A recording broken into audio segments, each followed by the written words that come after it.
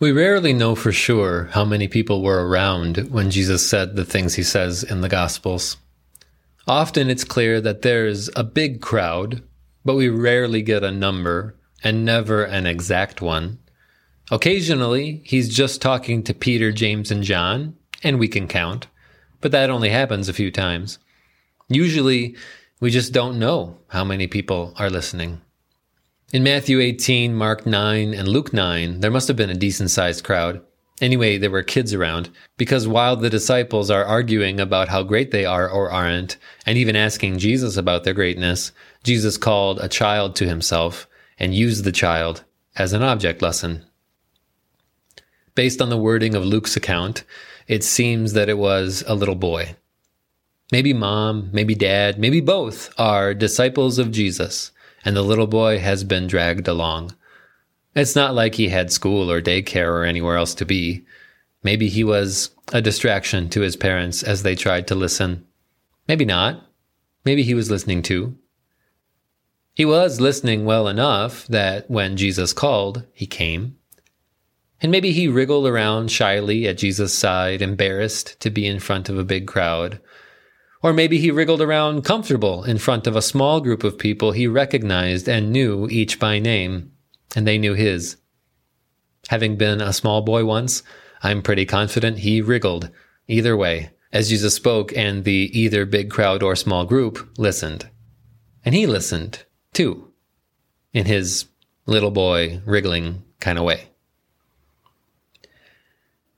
And they and he heard Jesus say that everyone should be like him, small and humble and trusting.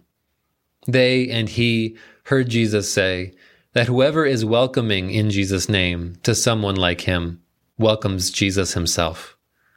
They and he heard Jesus say that anyone who causes someone like him to sin ought to fear the wrath of an angry God. They and he heard Jesus say that little ones like him have angels looking after them.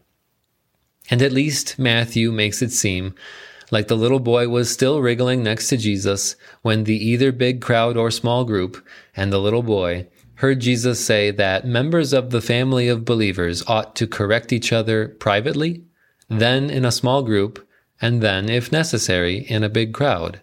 And that when the family of believers comes together to correct each other in this way, Jesus is with them. And the little boy may still have been right next to Jesus as he answered Peter's follow-up question with a parable about repentance and forgiveness. And I picture that little boy swelling up as Jesus calls him an example of humility and faith. And I picture him smiling at the idea that someone who welcomes him welcomes Jesus. And I picture him shuddering at the thought of someone leading him into sin and bringing wrath on themselves. But maybe realizing that that was because of how much God loves and wants to protect him. And he swells and smiles again, especially at the thought of mighty angels who see God's face looking after him.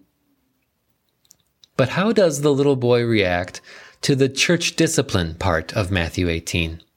What does it have to do with him that Jesus wants believers to point out sins privately if possible, but then publicly if necessary?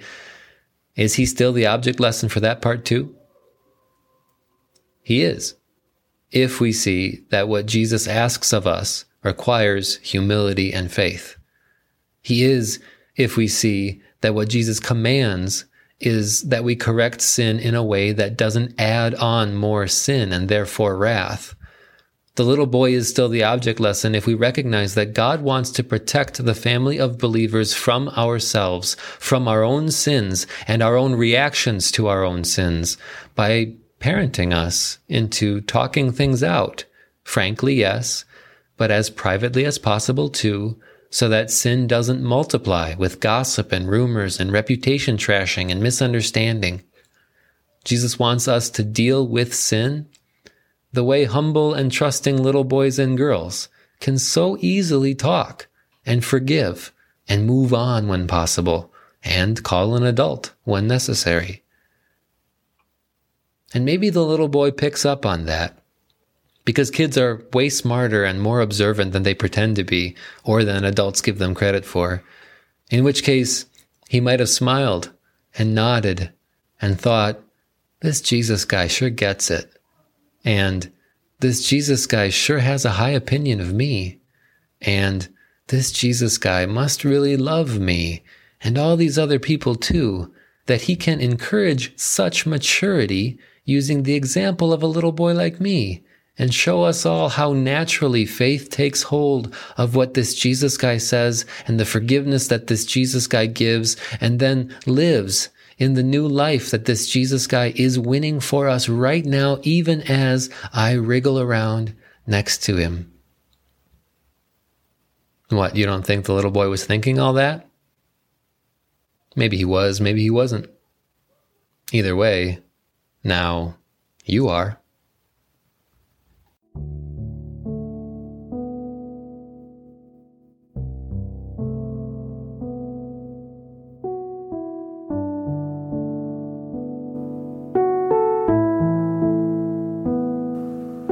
You and I are dust and breath, loved by God, bought by Jesus. This podcast is written and produced by me, Ethan Cherney, a WELS pastor serving Our Savior Lutheran Church in Pomona, California. Get in touch on Facebook at Dust and Breath Pod, on Twitter at Dust Breath Pod, or by emailing dustandbreathpod@gmail.com. Outro music arranged and performed by Mr. Peter Shawi, who is like the heights of Zaphon. Thank you for listening. Don't forget to subscribe. And if you could leave a review in iTunes or just share an episode on social media, I'd really appreciate it. It's the only way other people can find the show. Now, go do what God made you to do. Be who God called you to be. Go see what God can do with dust and breath and faith in Jesus, his Son.